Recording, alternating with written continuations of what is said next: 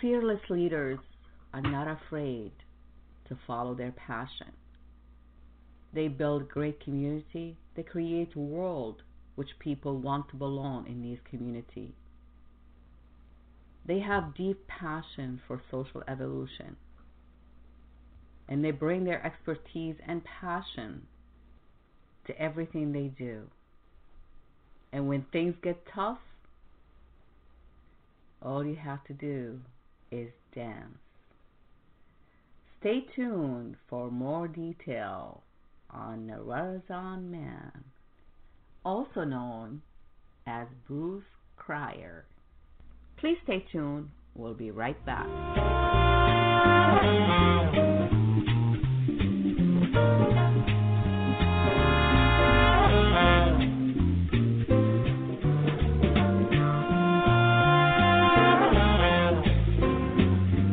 Welcome to the Your Life Now show, where your life and your business matter. Your host is a certified executive coach and trainer with the passion to help make the difference in the world. Your Life Now show brings you powerful resources and effective tips to help you manage your life and your business at its best. And now, here's your host, Coach Ria. Hello, my friends, and welcome. You are listening to Your Life Now show, where your life and your business matter. I am your host and executive producer, Ria Wilkie, also known as Coach Ria. Welcome to the show and happy Thursday. It's a beautiful spring day out here in the East Coast, and I hope you are enjoying your day, whatever you are, and whatever is going on in your world, you can make the best of it, because we always have to be grateful. Being optimistic sometimes, people say that's too much and they just don't want it, but sorry guys, that's the only way that I accept things, is just to always think positively so I can create the things that I want to create in my life, and I hope you consider that as well. So again, I am the founder and the CEO of Your Life Now, and Your Life Now is a professional and executive coaching, leadership training, marketing, and PR company. On this show, we invite best-selling authors, thought leaders, and also a lot of great teachers to help us with our journey in life and in business, so they can share with us helpful tips and suggestions. But all I ask of you is to have an open mind and an open heart. Take what's useful for you and question everything. After all, it is your life, so why don't you live it your way? We're going to take a short break, and when we come back, we'll get into our amazing show for today. Thank you so much for being here. We'll be right back. Your Life Now radio show with Coach Ria will return in just a few moments.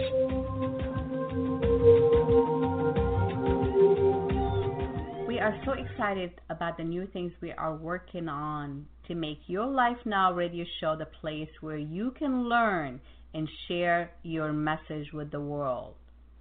For more detail on how you and or your business can participate and get involved, contact us at www.yourlifenow.info, and we'll be more than happy to share with you how we can help you and your business by sharing your business and your message with the world. Whether your world is local or global, we have great solutions and ideas for you. For more information, contact us at www.yourlifenow.info. Again, that's yourlifenow.info. Welcome back, my friends. You are listening to Your Life Now show, where your life and your business matters. I am your host and executive producer, Ria Wilkie, also known as Coach Ria. Welcome and thank you so much for joining us. We have a great show for you guys, as always. Great guests, and today's guest and today's leader and our featured guest is Bruce Cryer, my dear friend. He's also known as the Renaissance Man. He is a thought leader who has a deep passion for social evolution and for personal growth.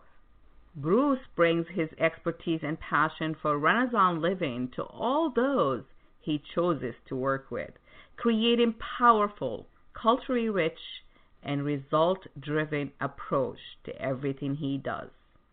He has been named one of the top 50 thought leaders in personal excellence by Leadership Excellence magazine. And his 2 years journey of health crisis and deep soul choices led him back to the singing and dancing. Please help me welcome my dear friend, Bruce Cryer. Thank you so much for being here, Bruce. Welcome to the show. Thank you so much, Ria. What a great introduction. Thank you. This is fun. I look forward to the show a lot. You know, it's all about having fun and, you know, doing what you love and having fun doing it, right? Yeah, exactly. That's my attitude. And you know what? I have to tell you, what an honor to have you on this show. Going through your background, I was like, oh, my God.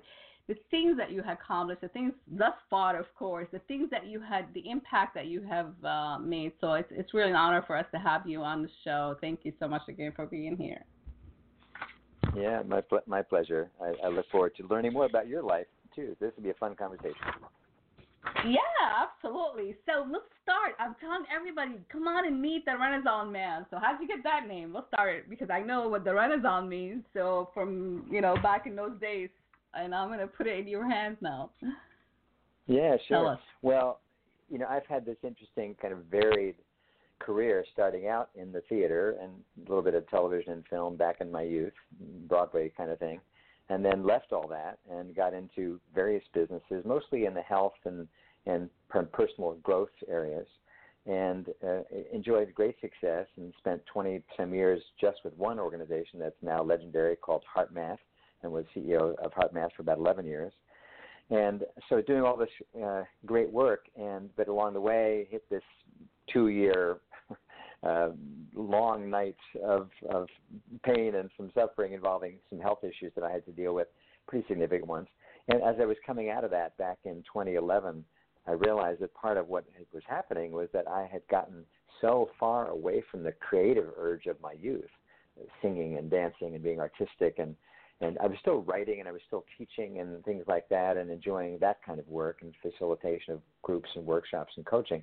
But pure creativity, creating an event, creating a song, creating a dance, creating a beautiful piece of art through photography, whatever that was, I kind of cut off.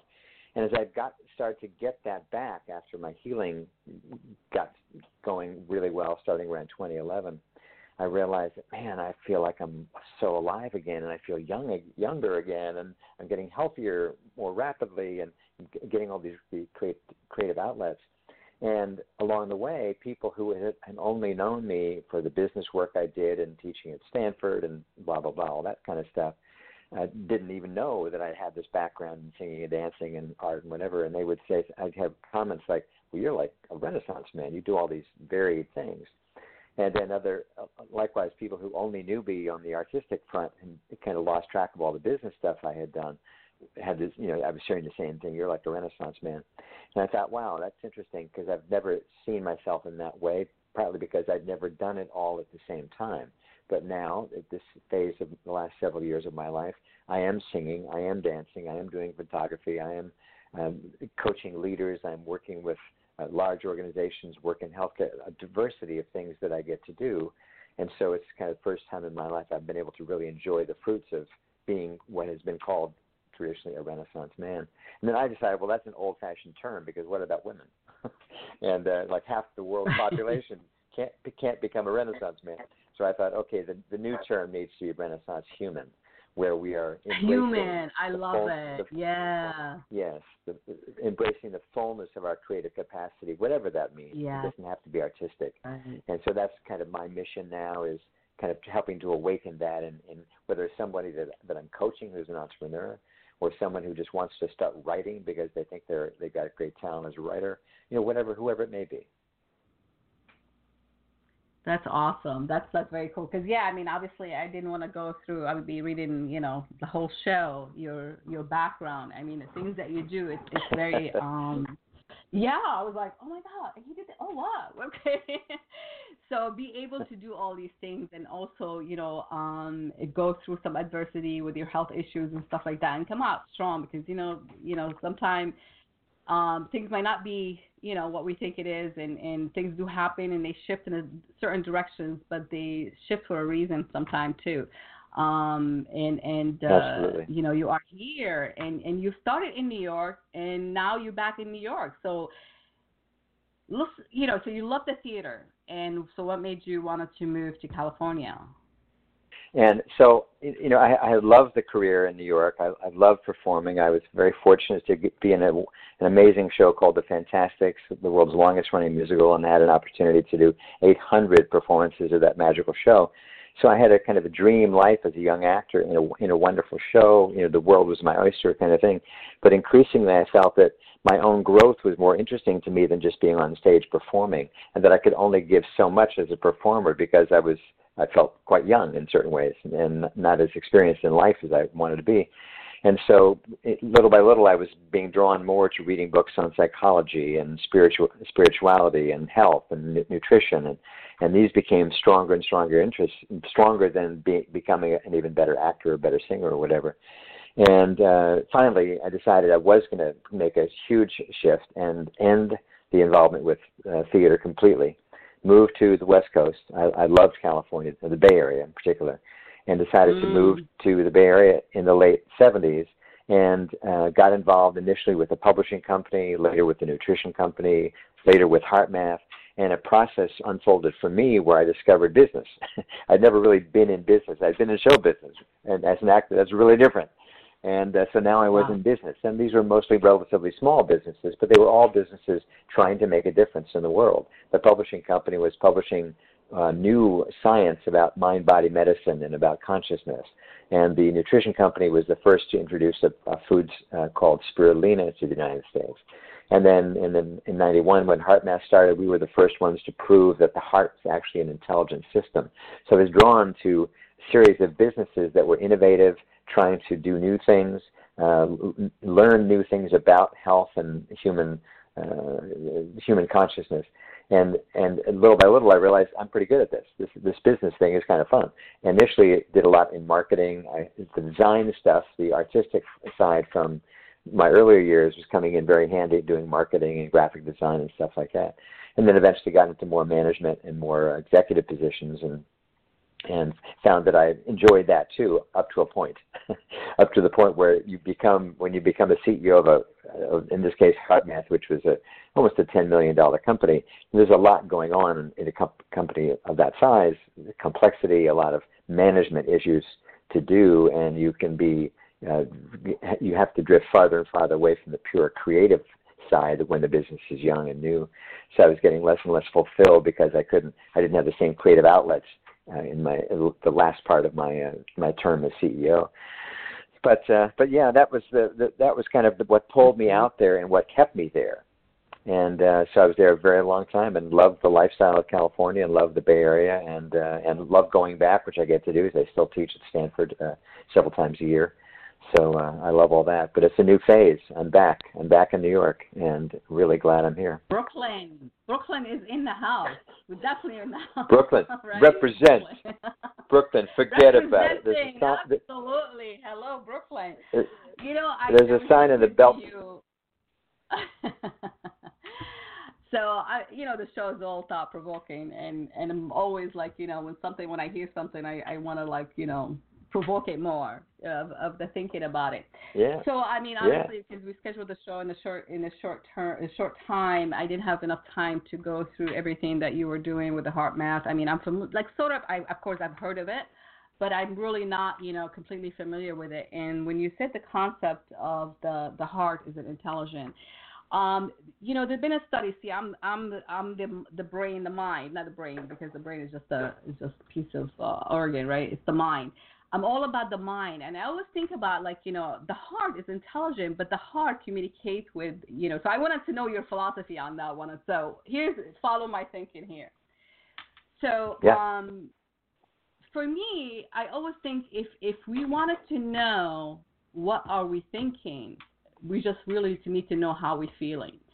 So for me, it starts in the mind. Like I feel like, everything starts in the mind, even your health, even your feelings, your emotions, everything starts in the mind and what's going on in that mind, and then the body. Obviously, that's the mind and body connection.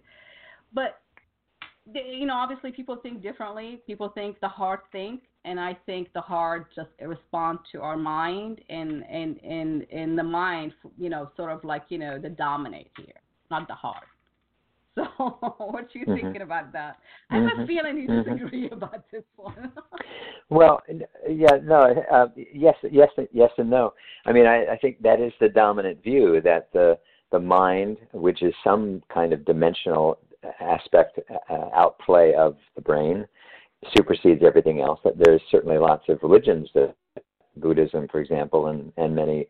And in the last 30 years in particular, the explosion of interest in the brain and what that means from the standpoint of what our mind is capable of on conscious or unconscious levels, there's no question the brain and mind are even far more powerful. I think we're just scratching the surface. We're not even on the layer of snow on the tip of the iceberg. We're just like the first few particles of what's really there. But I think what was fascinating to me when we were starting HeartMath was that the man who founded HeartMath, a man named Doc Childrey, who has been a close friend of mine and mentor for more than 30 years now, in fact going on 40 since we first met, had this view that when he was a young man, he started to notice that when he put his heart into something, it was much more effective than if his heart wasn't into something. And that could mean a job. If he loved the job, he was much better at it than if he didn't love it. That could mean a relationship. If he really loved the person, really cared about the person, it was a better relationship than if he didn't. If he was trying to lose weight and his heart was in it, he would be successful. So he started to notice, when my heart's in it, it really makes a significant difference. And he noticed that at the time, 30, 40 years ago, the heart was being viewed just as a pump, that the brain was the whole story, and that the heart's just a pump. And yet, when you look at every major civilization, every major spiritual or religious tradition, the heart was always revered as much more than just a pump, as a source of strength, as a source of courage, as a source of intuition, and wisdom. It's no accident that we're encouraged as children to follow your heart. Does the parent mean follow your pump? No, they mean some deep connection of who you really are. So I think what HeartMath is trying to do, thanks to Doc's insight, was to kind of, let's bring some balance back in the picture here, because if we're thinking it's all the mind, well, what about love? We really think all love really comes just from the mind, or maybe there is another dimension that is the heart, that is beyond what the heart is like your distinction between the mind and the brain. The physical heart is one dimension, but then there's this other aspect of it, more the spiritual heart, if you will, or the emotional heart. Just like the mind is a dimension different than just what it's the physical stuff, the gray matter.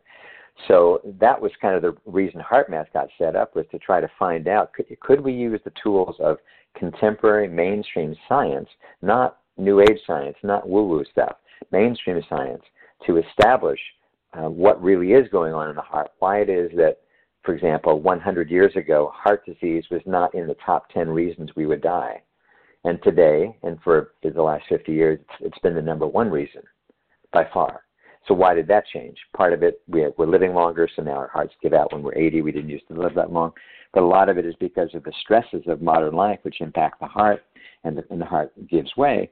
But why are we stressed? Usually there's some gap between what we want life to be and how it is. It's the thought. So we quit jobs. We quit jobs. We quit jobs because we don't feel appreciated by the boss, by the owner. That's why we want to quit a lot of times. We quit relationships because we don't feel loved, we don't feel appreciated. And so we kind of were looking at all this and saying, interesting picture here. Relationships fail, jobs fail. When your heart's not in it, our actual hearts are failing more than they ever used to. There's got to be some connection between all of this. But we didn't want to just kind of theorize that or come up with some self-help system. We wanted to, again, understand it scientifically. So starting in the early 90s, 91, the science, we got into the science, started studying something called heart rate variability, and I don't need to go into the details of that, but it revealed a tremendous amount that indeed our emotional state, just like you said beautifully a minute ago, Rhea, that it's not just to understand what we're thinking, we have to understand what we're feeling. Well, it turns out that the emotional state that we're in dramatically affects what the heart is doing. And because the heart is a pump, the heart produces an electrical signal 60 times stronger than anything the brain is producing. So the heart's it's like the power plant of your body electrically. And magnetically, it produces a signal 5,000 times stronger than the brain. So the heart is the electrical and magnetic source of energy in your body. And that energy is being affected by whatever we're feeling. If we're feeling lonely, if we're feeling happy, if we're feeling fearful, if we're feeling compassionate, our heart's responding very differently depending upon what that emotional state may be. So HeartMath began to see this in the lab by studying thousands of people one at a time, and saw patterns and discovered that not only does the heart change in how it functions depending upon our emotional state, but because the heart is this very powerful drumbeat that's also electrical, whatever's happening in the heart goes to every single cell in our body. So if we're pissed off, if we're angry about something, the heart starts beating in a kind of chaotic rhythm that sends kind of noise, literal electromagnetic and biochemical noise to the brain. So we're more likely to say something stupid or make a short-sighted decision because the brain is suddenly sort of under attack by its own, by its own body, by our own emotions.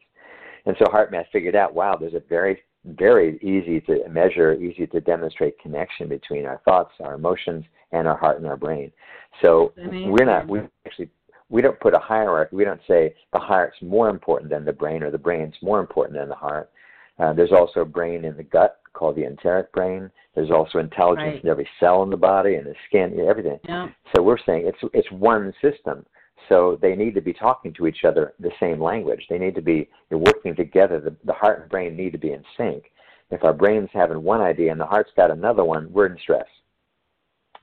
The thoughts coupled by a strong emotion. Sometimes emotions can rise up before you even know what you're thinking. I mean, sometimes you can have an instant sort of visceral reaction to somebody you're meeting for the first time. You think, oh, wow, why do I have this intense dislike for this person right away? And I haven't even heard them say a word yet. There's some instant. So I think in some sense, the chicken and egg question, which comes first, is the mind, is feelings. I think it's almost like what difference does it make in the sense that if we can find ways to improve the overall health of our mind and our emotions and our body, that's the real key. Absolutely. And I think a study that reminded me, that I remembered when you were speaking about the panic attacks, in the mid-'90s, as HeartMath was getting deep into the research and doing larger scale studies in organizations and doing larger scale studies with individuals, some of whom had heart problems, some of whom had emotional issues, whatever the case may be. One of the studies that we discovered in our research was around panic disorder and panic attacks. And this particular study, which was looking for solutions to panic attacks, found that of the people in this study, and I don't know, maybe a few hundred people, it was something like 50% of the people who in the study, all of whom had panic attacks, 50% of them had an undiagnosed defect in their heart that they were not aware of. An atrial fibrillation was happening in their heart, and they didn't know about it. And so what the researchers discovered was the panic was set off by this surge coming from the heart that they weren't even conscious of. And so the panic was the heart's not right, but they weren't making the conscious connection. It was just this sudden disturbance in their system causing them to panic. The researchers then went to discover that if they treated the heart problem, the panic attacks went away. Now, that doesn't mean every single person with panic attacks just because some problem with the heart. Not at all. I mean, it absolutely. I mean, we've worked. HeartMath has worked with hundreds and hundreds of veterans who came back from Iraq or Afghanistan with panic attacks based on PTSD. I have many friends who've gone through very significant trauma in their life, and the panic attack is brought on by the memory. Often the unconscious memory. A car backfires and they're suddenly back in the explosion in Baghdad or whatever it was, and so this kind of thing happens. And so getting to helping people release whatever is kind of stored in the cells is hugely important and helpful.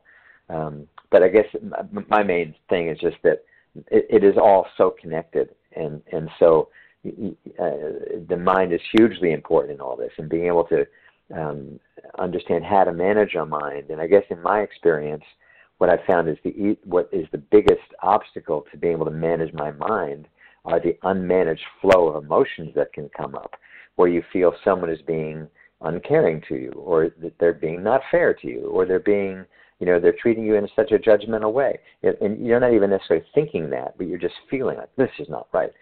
And so one of the things that I've often said is positive thinking works great until the next negative emotion hits like a tsunami and it overwhelms the positive thinking you were just doing, right? And if you're going to be telling yourself, I'm okay, this is good, I like this person, and then they say something and you just, oh my God, I hate their guts. I do that every day. You know what I'm saying? So to me, it's the world of emotions that's really so important, because if we can control our mind all we want, but if there's, and that's important, absolutely, in any work we do, physically speaking or professionally speaking, controlling our mind, focusing our mind, all that's super important.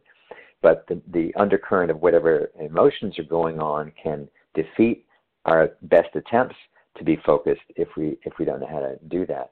So that's to me one of the gifts that HeartMath brought, was figuring that out and figuring out physiologically that, oh yeah, it's all one system here. So if you learn how to regulate your heart and the patterns of your heart and your breathing and all that, and at the same time try to start focusing on more positive feelings, because a lot of us we grew up in somewhat negative surroundings, a negative environment in our family, or a negative environment in our culture or our community, and so we learned our circuitry as kids was negative. We were defensive.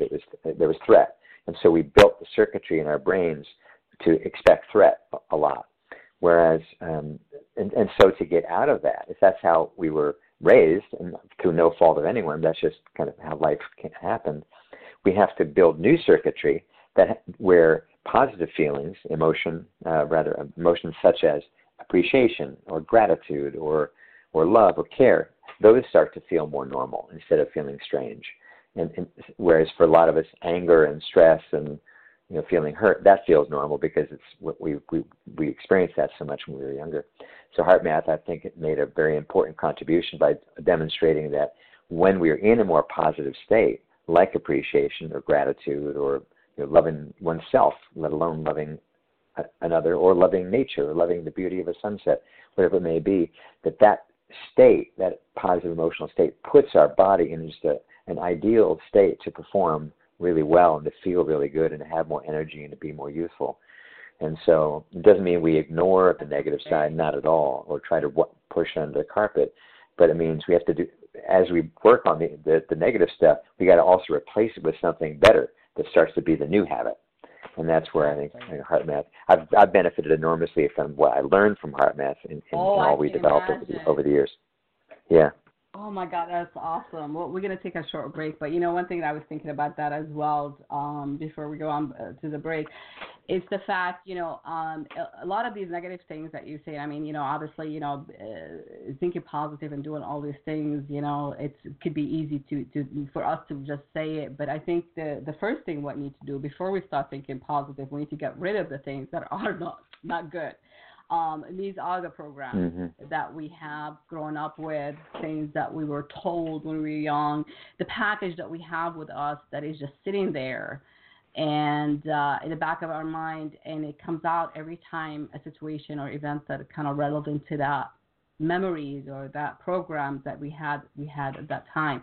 And unless we get rid of these things, I mean, I've been studying this for quite a while, and I think the contribution that HeartMath has done is awesome, trying to shift and realizing people that really need to focus, on the positive and get rid of the negative and changing habit by replacing it with something better. And that's the programming. Those are the things that, we've been carrying for a long time. And I always say is like, well, what do you tell yourself? What was the last time you said something to yourself, that is positive? I swear, every time when I drive, my son goes to Stevens University. You know what that is in Hoboken?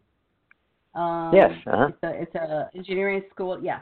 And so yeah. I'm a mother, and I want him to be, so he lives on campus during the week, and he comes home on the weekend. So I take him, I drive him to school on Monday, and I pick him up on Friday. And I'm laughing because what you just said, like I literally program my mind every day because the people around you, people doing some crazy stuff, the way they drive or they cut you off or whatever. And of course, that type A personality that I used to be, that would be like, like how could you do that? And now, like, I literally sit in my car and I'm mindlessly saying, it's like, I'm not letting you do, I'm not going to react to this. I'm not, I'm going to stay in my firm, like where I'm going, what I'm doing and how, so I just like breathe and follow my breath and so I can stay calm and not be affected by it. But you know what? Yeah. Exactly. This is the best thing we can do. I don't know. I mean, these days sometimes it can be challenging, but I think it doesn't mean like we can't do it. We can definitely do it. So let's take a short break and we come back. We're going to talk more about your journey and the setback that you had with your health and what came out after that, and then talk about your big event that's coming up. Such exciting stuff. So we'll be right back. Awesome. Great. Thank you for being here. Thanks. Sometimes when I'm not feeling at peace, I dance, because through dance, I can move, I can shake out whatever's causing the not peace, and I can often then find in my body a level of peace, having kind of shaken it all out. Your Life Now radio show with Coach Ria will return in just a few moments.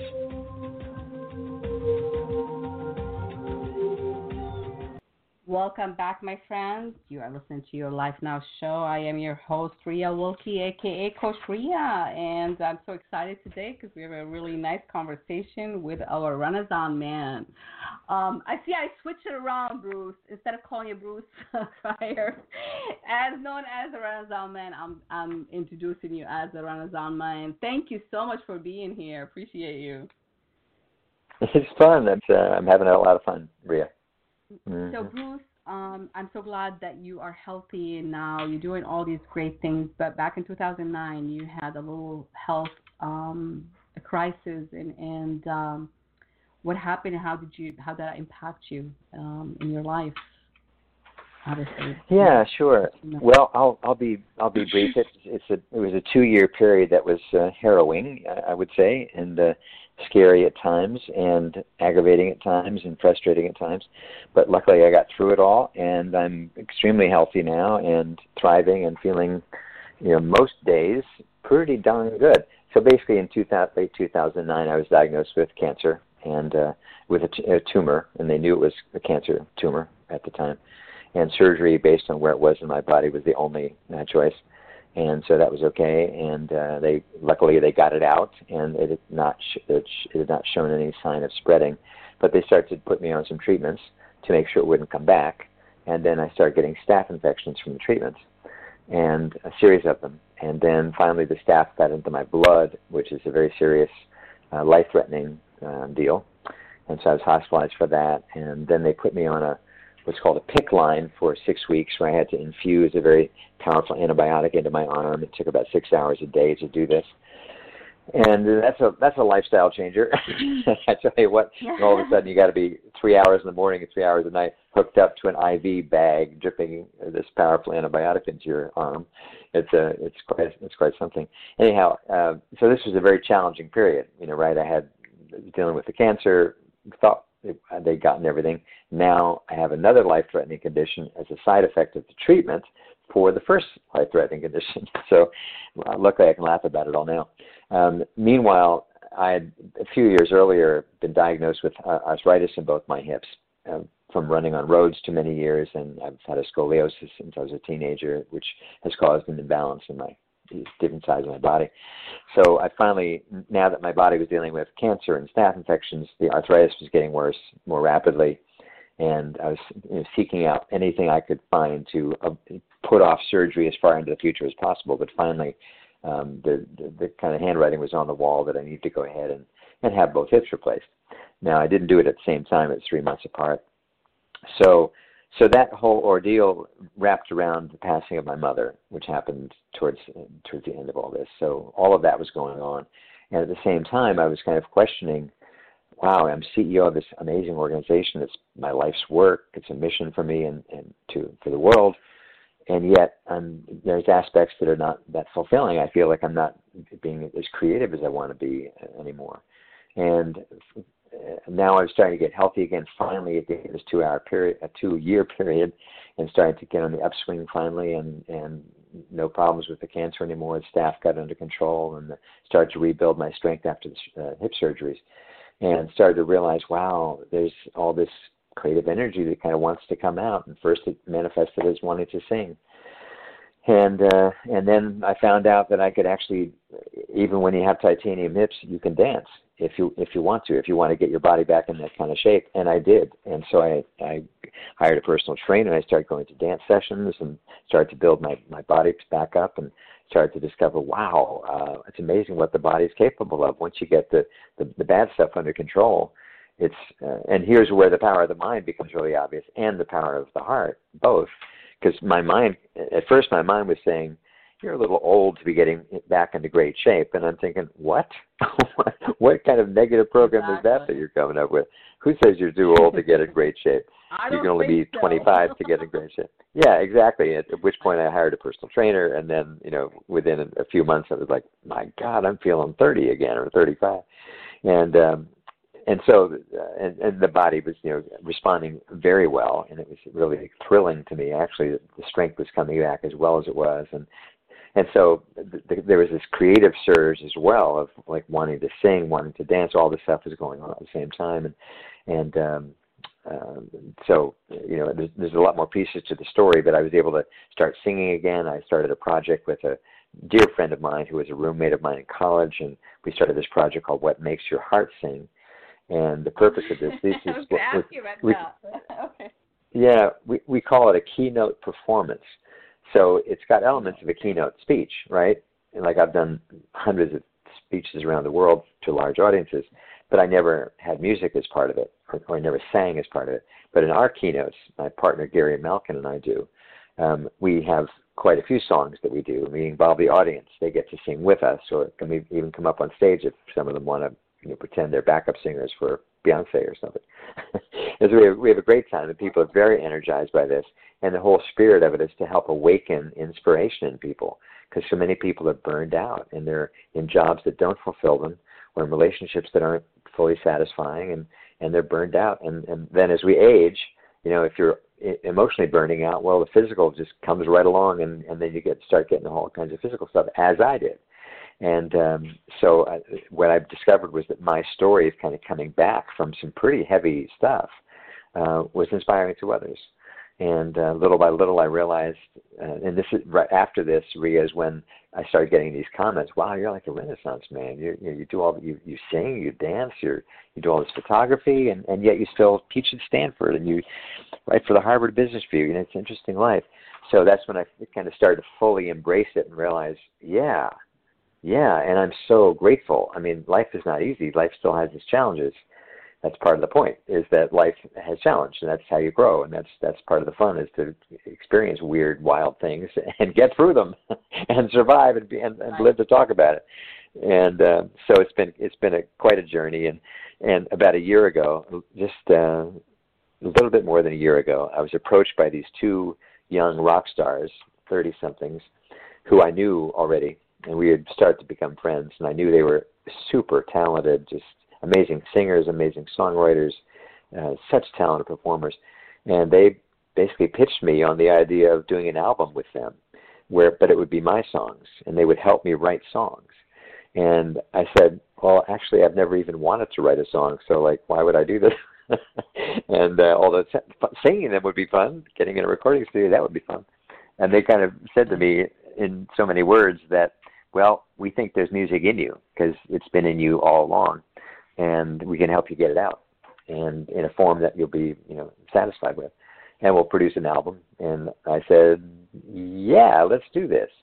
And I was already thinking of this term Renaissance human, and as I was saying yes to this idea of doing the album, I thought, this is an expression of the Renaissance human in me.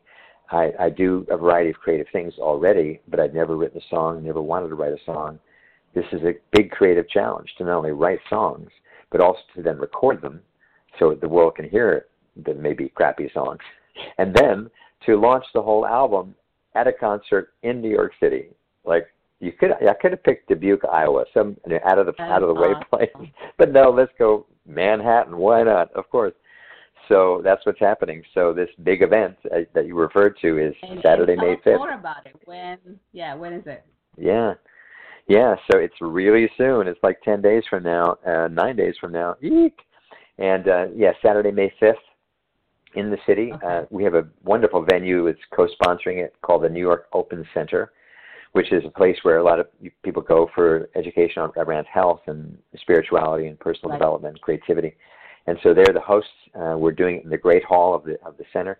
And when I say we, these two brothers who approached me, named Isaac and Torald Koren, also known as the Brothers Koren, also known as the Kin, they were big recording artists over the last 10 or 15 years. They toured with Coldplay. They performed with Pink, Rod Stewart. They've had quite careers. And now we're like great friends because we've done this album together and we've worked together on these songs and we produced them together and recorded them. And they'll be flying out from California to join me. They'll be performing some of their own songs. They got a big fan base of the Kin here in the city. And we'll be doing songs from the album. And then I've got two Broadway stars who one of whom I performed with many years ago when I was in this show called The Fantastics in New York, a woman named Sarah Rice, who is she won a Theater World Award for her performance in Sweeney Todd, many other big Broadway shows, Candide, A Little Night Music, and another amazing guy named David Cryer, same last name as me because he's my eldest cousin, an amazing singer, been on Broadway for years, Phantom of the Opera, Evita, 1776, the list goes on. And the three of us, David, Sarah, and I, are all going to be doing songs from the Fantastics because we were all in the Fantastics at different times. Sarah and I performed together, but I never performed with David. So that'll be kind of a really fun, trippy thing. And then last but not least is my buddy that I referred to moments ago with this What Makes Your Heart Sing project, Gary Malkin, who's a 7-time Emmy Award-winning composer and a brilliant pianist and an amazing performer. He's flying out from San Francisco to join us for several songs. I'll be singing one of his songs. So it's going to be quite a night. It's called Rock Meets Broadway at the Open Center, Saturday night, May 5th. And y'all come. Anybody in the New York area, you want a great night of a little bit of rock, a little bit of Broadway, you'll get it, and then some. Yeah, we'd love to see you. And then make a day out of it too. Go to dinner and then what time is the show? The show starts at 8. So and at 8, rumor has it that do dinner. Yeah. Exactly. Rumor has it that the weather's really going to get warm next week too. We've been in this kind of late winter won't let go kind of thing for weeks now. But it's supposed to be changed. We're supposed to get up to the 80s next week, so we could have some gorgeous weather for that evening. We'll see. But it's going to be a fun night. I'm pinching myself this is even happening. And if somebody had told me I would be living in New York, it's super fun. It's super fun. That is very cool. Yeah, no, that's awesome. But so you do all these fantastic things, and you taught at Stanford, right? University, 20 years. I'm still teaching there. I teach. Okay. I teach 4 courses twice a year. Right, currently, I teach a heart math course there, which I've been doing for about. I've taught heart math in one form or another for 21 years at Stanford. And then starting last year, I developed a course around creativity and innovation for Stanford, and I teach that. It's a 3-session course and on creativity. And I'll be teaching that same course here in New York in the fall at the Open Center. So I'm really and now that I'm well, it's fun, and I want to have fun in my life, and I believe life is about having fun, and life it has some very serious moments where you have to deal with challenging, sobering news a lot of times. We've all had our challenges, and yet to the extent we can do it with a light heart and do it with a playful spirit and with a young body and a young mind, we're better off. So, and I found that everyone is more creative. Nearly everyone is far more creative than they realize. And when I say nearly everyone, some people already know they're super creative. But a lot of people don't, because they were told. Yeah. A lot of people were told as kids, Rhea, you're a lovely person, but don't be singing. Sing by yourself, but don't let other people hear it. Or that poetry you're working on. No, not a good idea. You really need to be an engineer. I'd be much more stable. Keep your day job. And in work, this happens. People are told, you know what? Don't be giving suggestions to the marketing team. Just stay focused on selling. Just keep selling. Don't.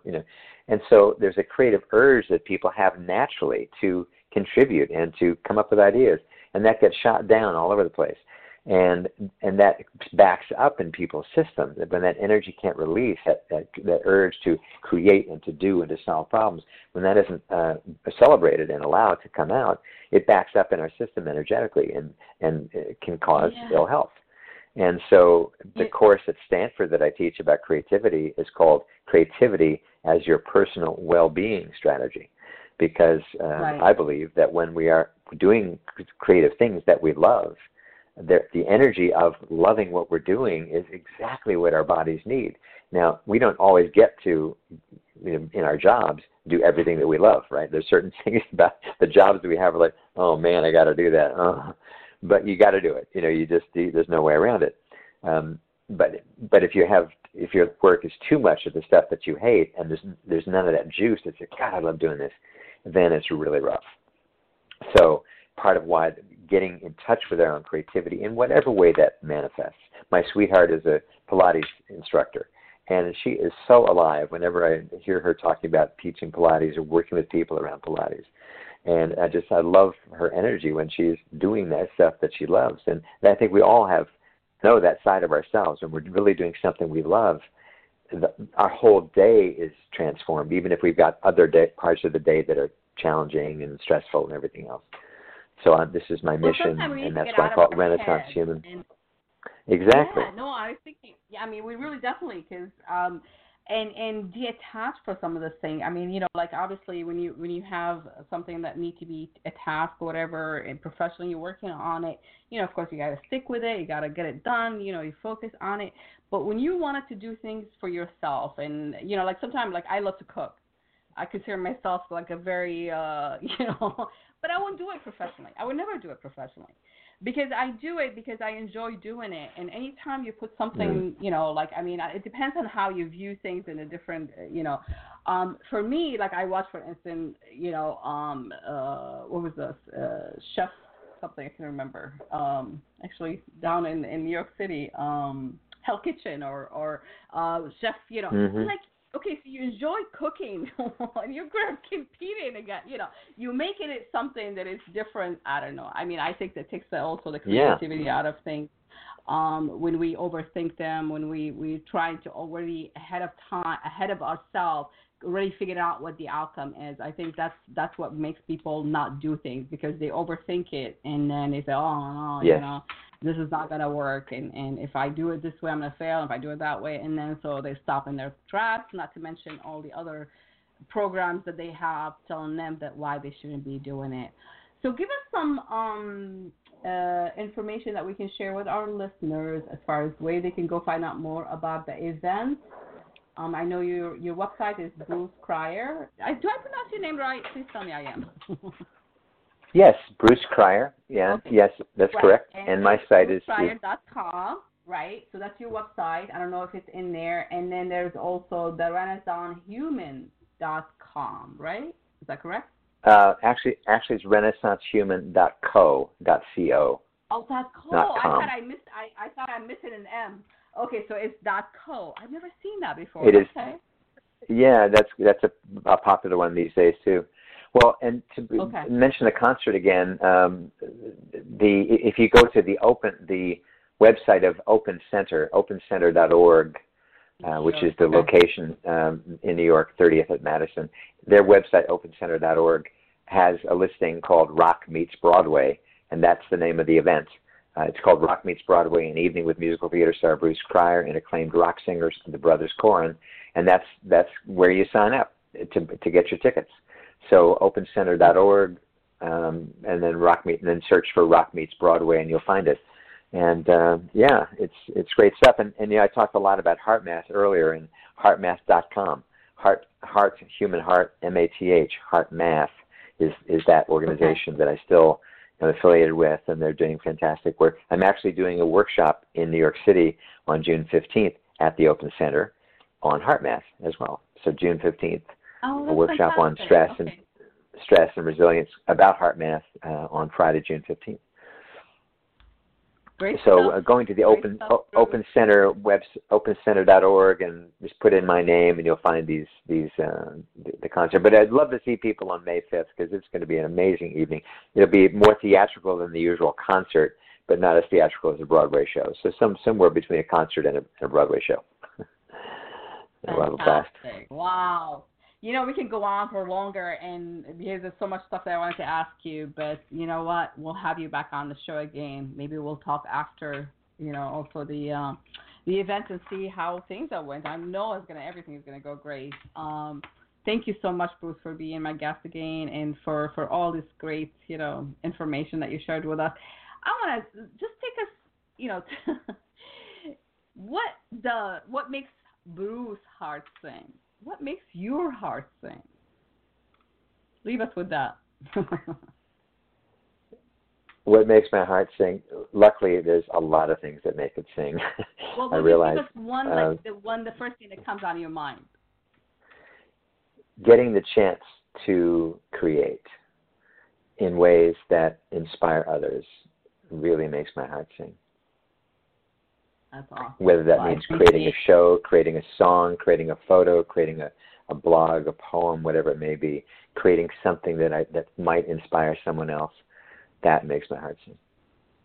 Yeah, that's what drives me every day, honestly. I feel the same way, because I feel like, when I see, results happening, and, my clients and people that I get in touch with, and I they say something to me that makes me feel like, oh my God, this is why I'm doing what I'm doing. This is why I love it. So I appreciate you. I appreciate everything that you're doing, and I wish you a great event.